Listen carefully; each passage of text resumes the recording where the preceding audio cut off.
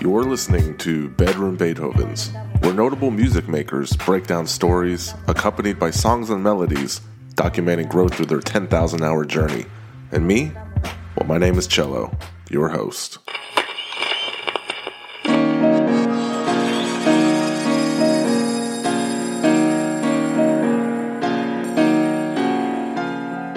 I am a bedroom Beethoven.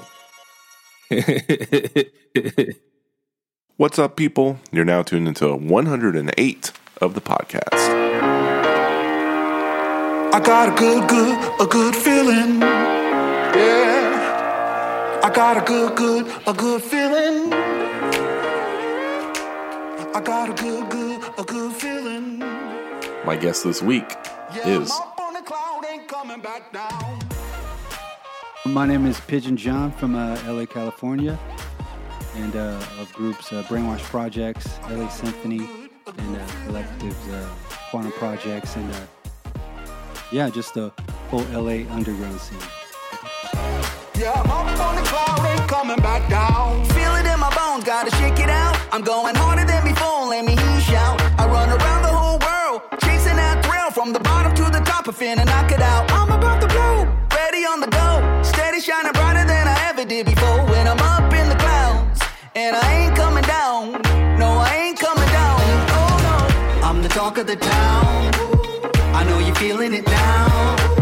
Come on and move to the sound. And keep it going, and turn it up loud. I got a good feeling. Pigeon John is back with his 8th studio record. Well, admittedly, I'm kind of late. It was released last April, but he's one of my favorite artists, so better late than never. It kind of worked out because he has future plans for music in 2021, and it's always a good time to revisit the last project. Because who else is going to release a song called Got a Good Feeling at the start of a pandemic? Mr. Optimism himself, the California-based underground rapper with a genre-fusing style and positive, easily relatable lyrics. I catch him on the heel of the new year as he welcomes a new baby girl into the world, and he has tour dates set in stone. So, lots to discuss. In the meantime, please do me a solid and subscribe to the YouTube page and all the social medias, or heck, leave a 5-star review wherever it is that you stream this podcast.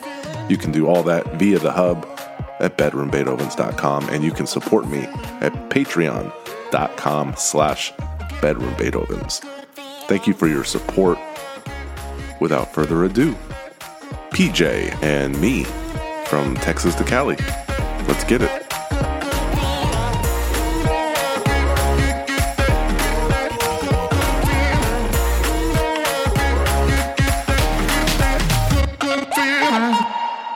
I was excited to get the chance to talk to another guy who has a few daughters, but you went ahead and won up to me a few weeks ago, so congratulations, sir. Oh, yeah. Oh, thank you very much, man. Thank you, man. It's been a pleasure, man. So everything's just faster. Everything's much more faster. And I bet, man. I bet. And I'm German and black too, so we're in the same club as Vin Diesel and Alicia Keys and Halle Berry, I think. I'm probably wrong on that last one, but yeah. All right, word. Okay. But happy 20 years to Pigeon John is Clueless. You're a bona fide veteran, a legend, a staple in hip hop. Oh man, you produced 3 joints on that album. Yeah. Oh man. It's that record was fun to put together, and I'm glad to have just been in that scene and got to work with so many people all over town and stuff. So it was a fun record to be a part of. My introduction to you personally, because I was a gamer, I've been a gamer my whole life, was G4 TV. This guy I never heard of bust this Xbox 360 freestyle, and I remember I was like, oh man, this dude's dope, and then I went and checked out a bunch of your songs. That tells you how old I am. Oh man, hey, that's fresh. I'm on the Xbox still, so yeah, that was real cool to be a part of LA Symphony and to work with the first Xbox. I remember the first hand controllers. They used to call them deer hearts. They're so large. Oh, those big fat controllers. Yeah. The first one. Oh my gosh. Oh yeah. Yeah. And I still remember, I'm smoking, never token. I have to do the right thing. My name is Pigeon John. I rap and I kind of sing, sitting on the couch playing the Xbox 360. Man, I remember it. Oh, that's hard, man. Good times. Good times, man. Good times, man. So how are you, the misses, the newborn, the older ones going through this pandemic? Are you guys holding up okay? Yeah, we're holding up okay. We're getting out of the house and getting to parks and stuff, and we're happy that the parks open up here in Portland. And yeah, we just try to get out as much as possible. And school is so crazy, but it's been holding us tight in the house, and yeah, hanging in there. Oh, much love to my partner Nikki, who handles a lot of the schooling with our young ones. So she holds it down and just allows a lot of things to happen in the house. So me personally, I know it's safer for my kids to virtual learn, but it was a nightmare the first 6 weeks of school. So I send them to school, but I send them with a lot of sanitizer and a lot of backup face masks. But they gotta go. Oh yeah. Okay. Yeah. And I hear 1 in every 5 people in the LA area has COVID. So you're beating the odds just by keeping your family COVID free at this point. That's how bad it's gotten. Oh man. Well, man, we need that. We need that good something to happen very soon, especially in LA with all my family and friends down there. Oh yeah. So much love. But dang. At least we got a new president. You know, I remember when back in the day we saw bumper stickers that said impeach Bush, and when Clinton lied, nobody died, and we would think, yeah, that's never going to happen. But Trump actually got impeached twice. Historical, and I'm glad it's like kind of in the history books, just to kind of keep us all in check, and just I like how everybody kind of united and made it happen, you know. So it was great, man. And if I turn the tables, you know, back to you, I remember you used to tour too much to the point where people were suggesting that you spend more time at home. So you got to be itching at this point. The timing of the last record around 2016, I had a new daughter, Mila, and kind of did less touring and focused in on like collabing and writing more. So I kind of got used to not touring on the last record of A Good Sinner, just decidingly not to tour. And so I kind of got used to working from home and just doing a lot of sessions and stuff like that. So it's going to be extra crazy going back out and having a lot of fun out there. Yeah, I remember you would be like at, you know, parties with DJ Hydro and Diplo and celebrating Motorola commercials and a new album. And, you know, how are you getting the same adrenaline rush, like the same feelings that can kind of keep you motivated and going?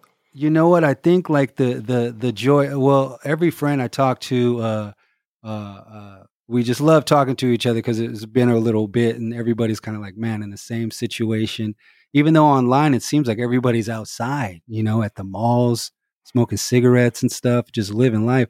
But a lot of people are really like, you know, kind of doing what, you know, indoors and stuff like that. So I think just linking up with my band and practicing and getting the set together, I think is going to get everything rolling, and it's going to be cool. It's going to be a good time, man. And if we look back at the origin story, not to ruin your street cred, but Omaha is where Gangsta John was originally from. Is there anything worth discussing there, or did you just move out to LA at an early age? Oh no, I was born in Omaha, Nebraska, and my mom moved to LA around when I was 3, right before kindergarten. So all my upbringing when I was a baby was in Nebraska. So hanging out with my mom's side of the family, and her dad was in the farm business and stuff like that. So a lot of corn, a lot of milk, potatoes, motorcycles, you know, just a lot of crazy times and in the country. And then moving to the city at such a young age and having that experience and then still going back to Nebraska, I had both sides. So I fell in love with both worlds. Well, I remember people got mad when people found out Corrupt was from Pennsylvania, and Nate Dogg's from Mississippi, and Exhibits from Albuquerque. So Pigeon John's repping LA, but he's from Omaha, you know? Oh yeah. Yeah, man. Omaha, that was it's a great town that I don't know that much. It's like a ghost almost, because when you're young, you kind of soak up all of the juices when you're super, super young. So I had kind of like an outdoor mind state coming into the city in kindergarten. I was already kind of like I felt an entourage, a new time already with such a young age, you know. So it was cool though. And then you went to home of the Beach Boys. Oh yeah, it got to Hawthorne High in the high school years. My mom, we lived in Inglewood, and then got to Hawthorne, and yeah, just that was the time of like the open space out times, and actually the impression of like my hip hop started right in that apartment complex, and the whole idea was a bedroom hip hop. I said, what am I doing right now? Because I'm just in the room. My mom is obviously down the hall. I'm just cutting and pasting these little albums together. So I just have that mentality. So Hawthorne played a strong role, I guess, kind of like Nebraska. Hawthorne is it's a weird town, very open. And it's just definitely attached to my music. The cool thing I know about Hawthorne is the Cockatoo Inn, which was which was in Jackie Brown. Oh yeah. We lived right around the corner from there. There's a pool hall that was right across the street, and that I got so excited in the theaters when he started representing the South Bay. I was like, man, heck yeah, because it's a twisted experience because you're so close to the beach and so close to everything else. So it's like a little bridge. It's like a bridge town, pretty open. That's where President Kennedy and Marilyn Monroe made Sweet, Sweet Adulterous Love. What? That's where he took her. At Hawthorne, see?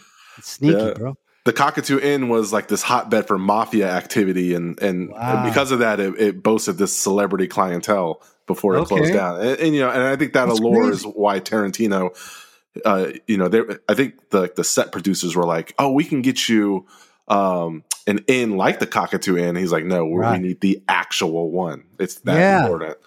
I remember like being from Inglewood and Hawthorne. It was like too many cities already. Like, where are you from already, bro? But there was a lot of moving going on. So when who was that? Travolta said, Samuel Jackson said, you need to get. He referred to living in Inglewood as the Boondocks in L.A. And I was like, wow, this is like, it just changed the whole structure where I was as a kid and how LA associated. It was a cool time. But I was glad that they're representing such a straight ahead town. It's like a town with headphones on. Yeah, that makes sense. It's like a strip mall, but there's a little beauty to this lonely city though. It's pretty cool.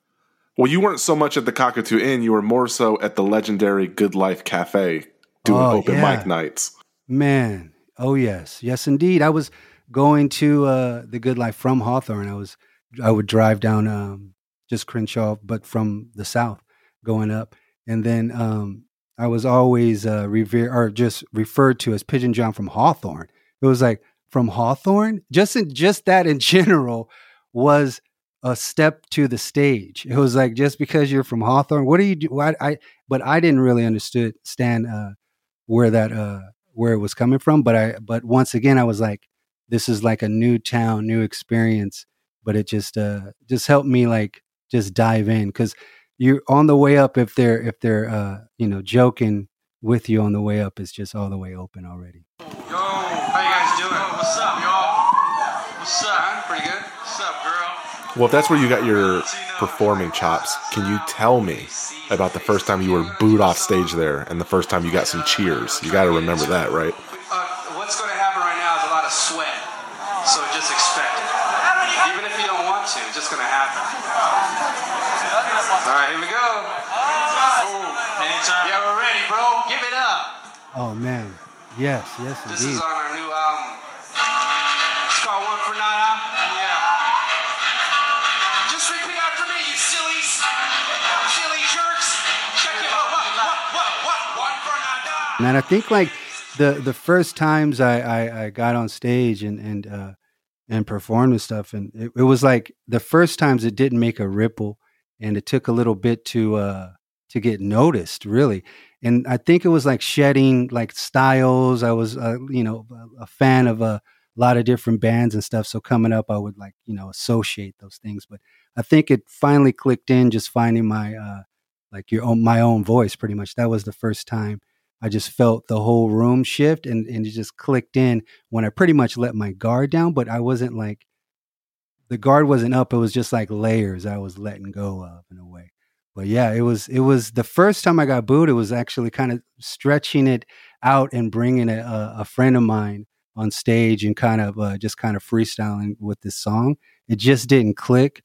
And plus, I don't think they were ready for the MC I was bringing on the stage at that time. But I quickly adapted. I was like, oh, okay. Well, one, that's never going to happen again. You know, so it's all good. So it's a pleasure to be a part of it. Yeah, back in those in the DJ Longshank days, way back. I think back in the day, you would say your main gift is writing and not so much producing. How do you feel today? I would say a little bit of both. I think it's always kind of been a half of my writing process. Starting with the ASR 10, I got it when I was around 19. When I was 19, and I had it for like a good year, and I was writing on it, and then it actually got stolen. At that time, one of my best friends, B Twice, he was about to buy the ASR 10, and we were in a group Brainwash project. So the producer role kind of switched then, because back then, whoever had the beat machine was the producer almost, because they were so expensive.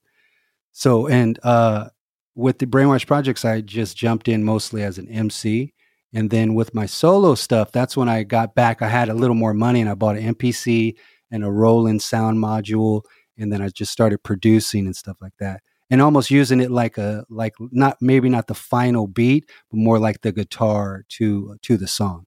So I just love doing it that way, just kind of responding to the beat, and just even if the beat gets switched out, I might use the vocals for something else, but the intent usually is to ride the beat. So it's cool whether it be mine or others, Slave to the rhythm. Just play. Just play. I'm on my G shit. People told me I wouldn't be shit. I'm on that mean shit. Summer sunsets all year long. And every DJ plays my song. Summer sunsets all year long. And every DJ plays my song. Well, so you have the song called Los Angeles Rap Scene, where you admitted to being lost, and then you laid out the blueprint. Rap fly, ladies, friends come, I'm about to make some money, a nice apartment. Then I do it for a living, and I quit working at the store department. It's the American dream. Did that come as easy as you made it seem in just a few verses for you? I don't know exactly what I was thinking back then, but it was definitely, I was flooring it. And I was just dreaming. I think I was like, LA is a desert, man. It's a desert. So I think like it produces a lot of different things. So at that time, I think I was like really daydreaming and just coming off of the top and just like following whatever was, being written. And thankfully, you know what? I think like it has been like that as far as, needs being met and stuff like that. So it's been a pleasure to just be like from the demo tapes alone to just get any kind of hearing and stuff like that. And to be a part of things is a pleasure. I think the longer we're in it, I think appreciate it more. Well, you're slated to go overseas in September, and I would ask if you're hopeful, but your promoter already got the date set up and the venues booked and the flyers printed. So I guess you're hopeful too. But yeah, I'm very hopeful. We're kind of like hoping for the best. Getting ready for it and stuff, and kind of like whenever the doors open, we're ready to go.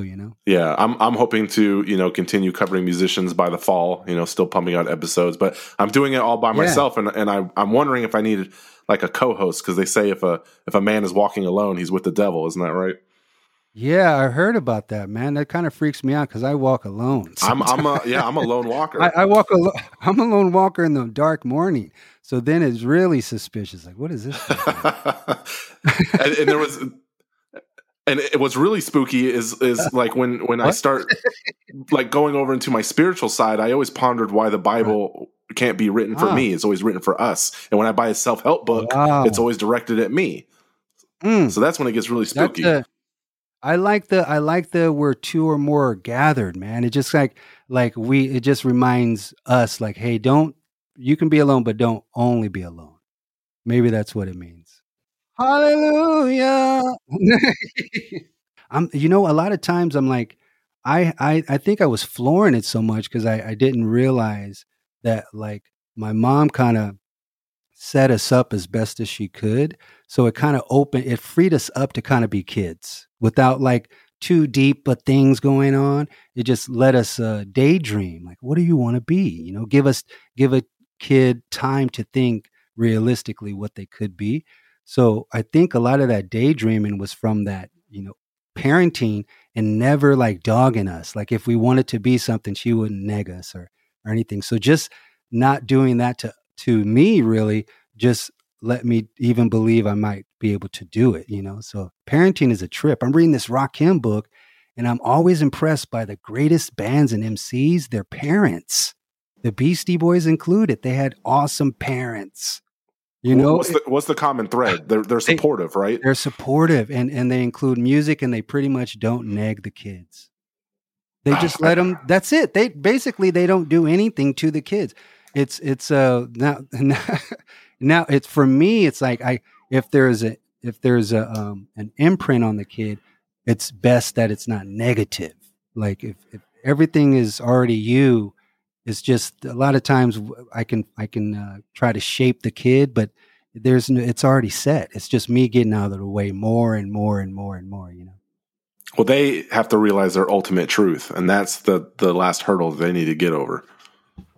Oh yeah, realization. Because so I'm spiritual, my wife isn't, and that's a challenging dynamic right there. So we have to raise our kids like whatever brings you pleasure, as long as it doesn't hurt anyone. Mm-hmm. That's how we're raising our kids. Of course, be tolerant. Don't try to tell anyone that their belief is wrong. Just be nice, and you discover your ultimate truth. That's kind of because it gives us both a way to explain the world around us and a basis for making decisions. And without it, we're just 7 billion organisms running around bumping into each other. So that's kind of how we approach it. I think that's a great way to do it. I think like I heard on a podcast, this dude, it seemed like he had maybe grown out of his religion. And then someone warned him and said, okay, if you get rid of it, make sure you replace it with something. And I thought, man, that's kind of smart because if I did it or when I did it, I would I might replace it with the beer, a vice. A vice. I can get spiritually high, bro. So I think so. It's smart to like whether it be meditation or just a group oriented situations. At the end of the day, is like a necessary thing. So these times have been like very trying. And at the end of the day, I'm kind of impressed with humans because they're like, so what are you guys still doing, bro?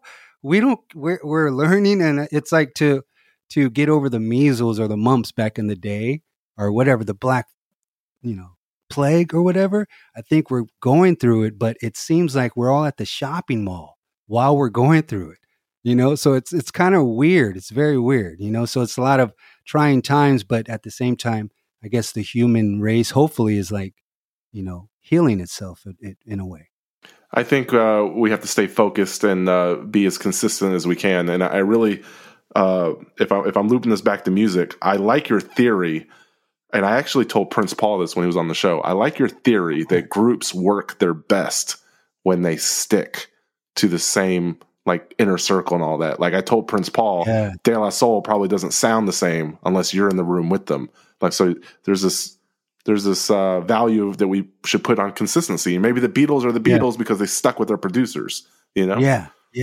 I think I love diving into the studio sessions, bringing up Prince Paul and De La Soul and the whole, like, the very first studio, Colapale, I think it's something like that in New York City, and their Soundcraft board that they did all their mixing of the early Jungle Brothers and stuff.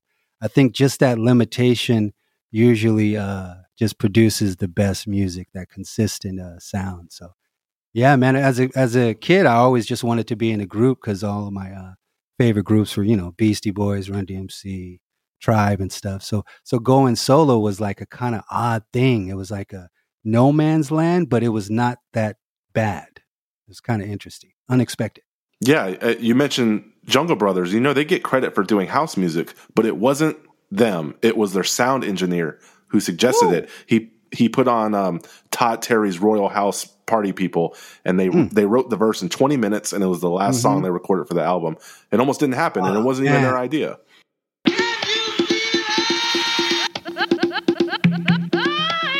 JB's, y'all. Yeah. JB's, y'all. Oh, yeah. Check this out. Girl, I'll house you. Girl, I'll house you. Girl, I'll house you.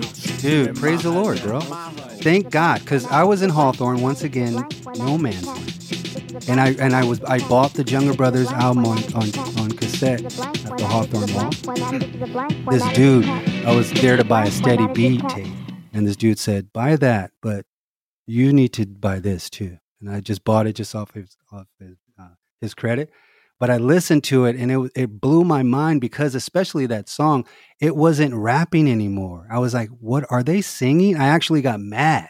I was like, "Dude, what are they doing, bro?"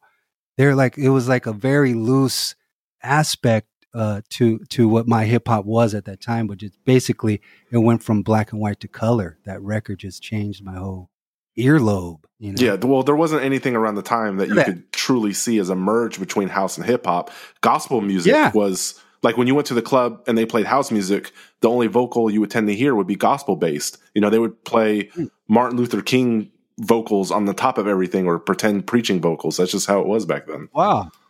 Okay. Yeah, man, there's a lot to learn, and it's like a waterfall. I might be at the bottom just getting the trickles and stuff. And it's crazy how it's like it's all connected but disconnected.